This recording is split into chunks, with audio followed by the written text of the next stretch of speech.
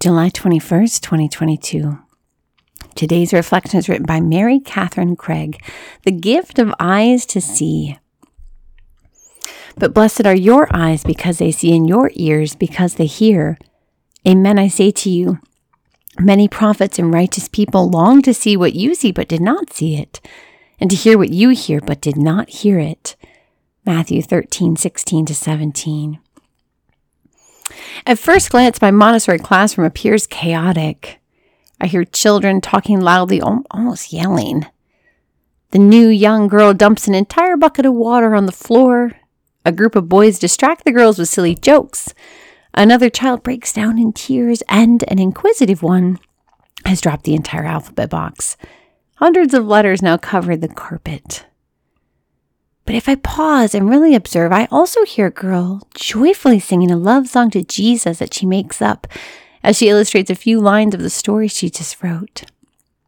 Despite the noise, a boy is lost in concentration as he works to find the right place for each piece of his geometry work. The group of boys dissipates as a couple notice the water spill and show their new classmate where to find the towels and mop. They give her a lesson on how to clean up with greater precision, gentleness, and patience than I would. My assistant helps with the alphabet box as the child looks up and smiles. Looking through the window into the room for catechesis, another young child is still at work with the Good Shepherd material.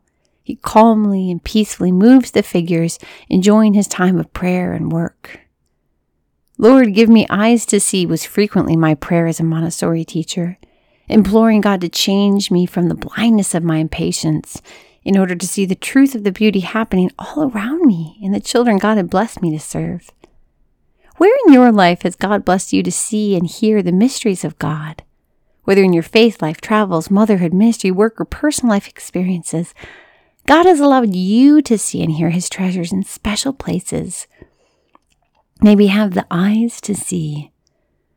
Jesus, open our eyes to see and our ears to hear. May the truth of what we've seen and heard always give witness to you, our word of life. Amen.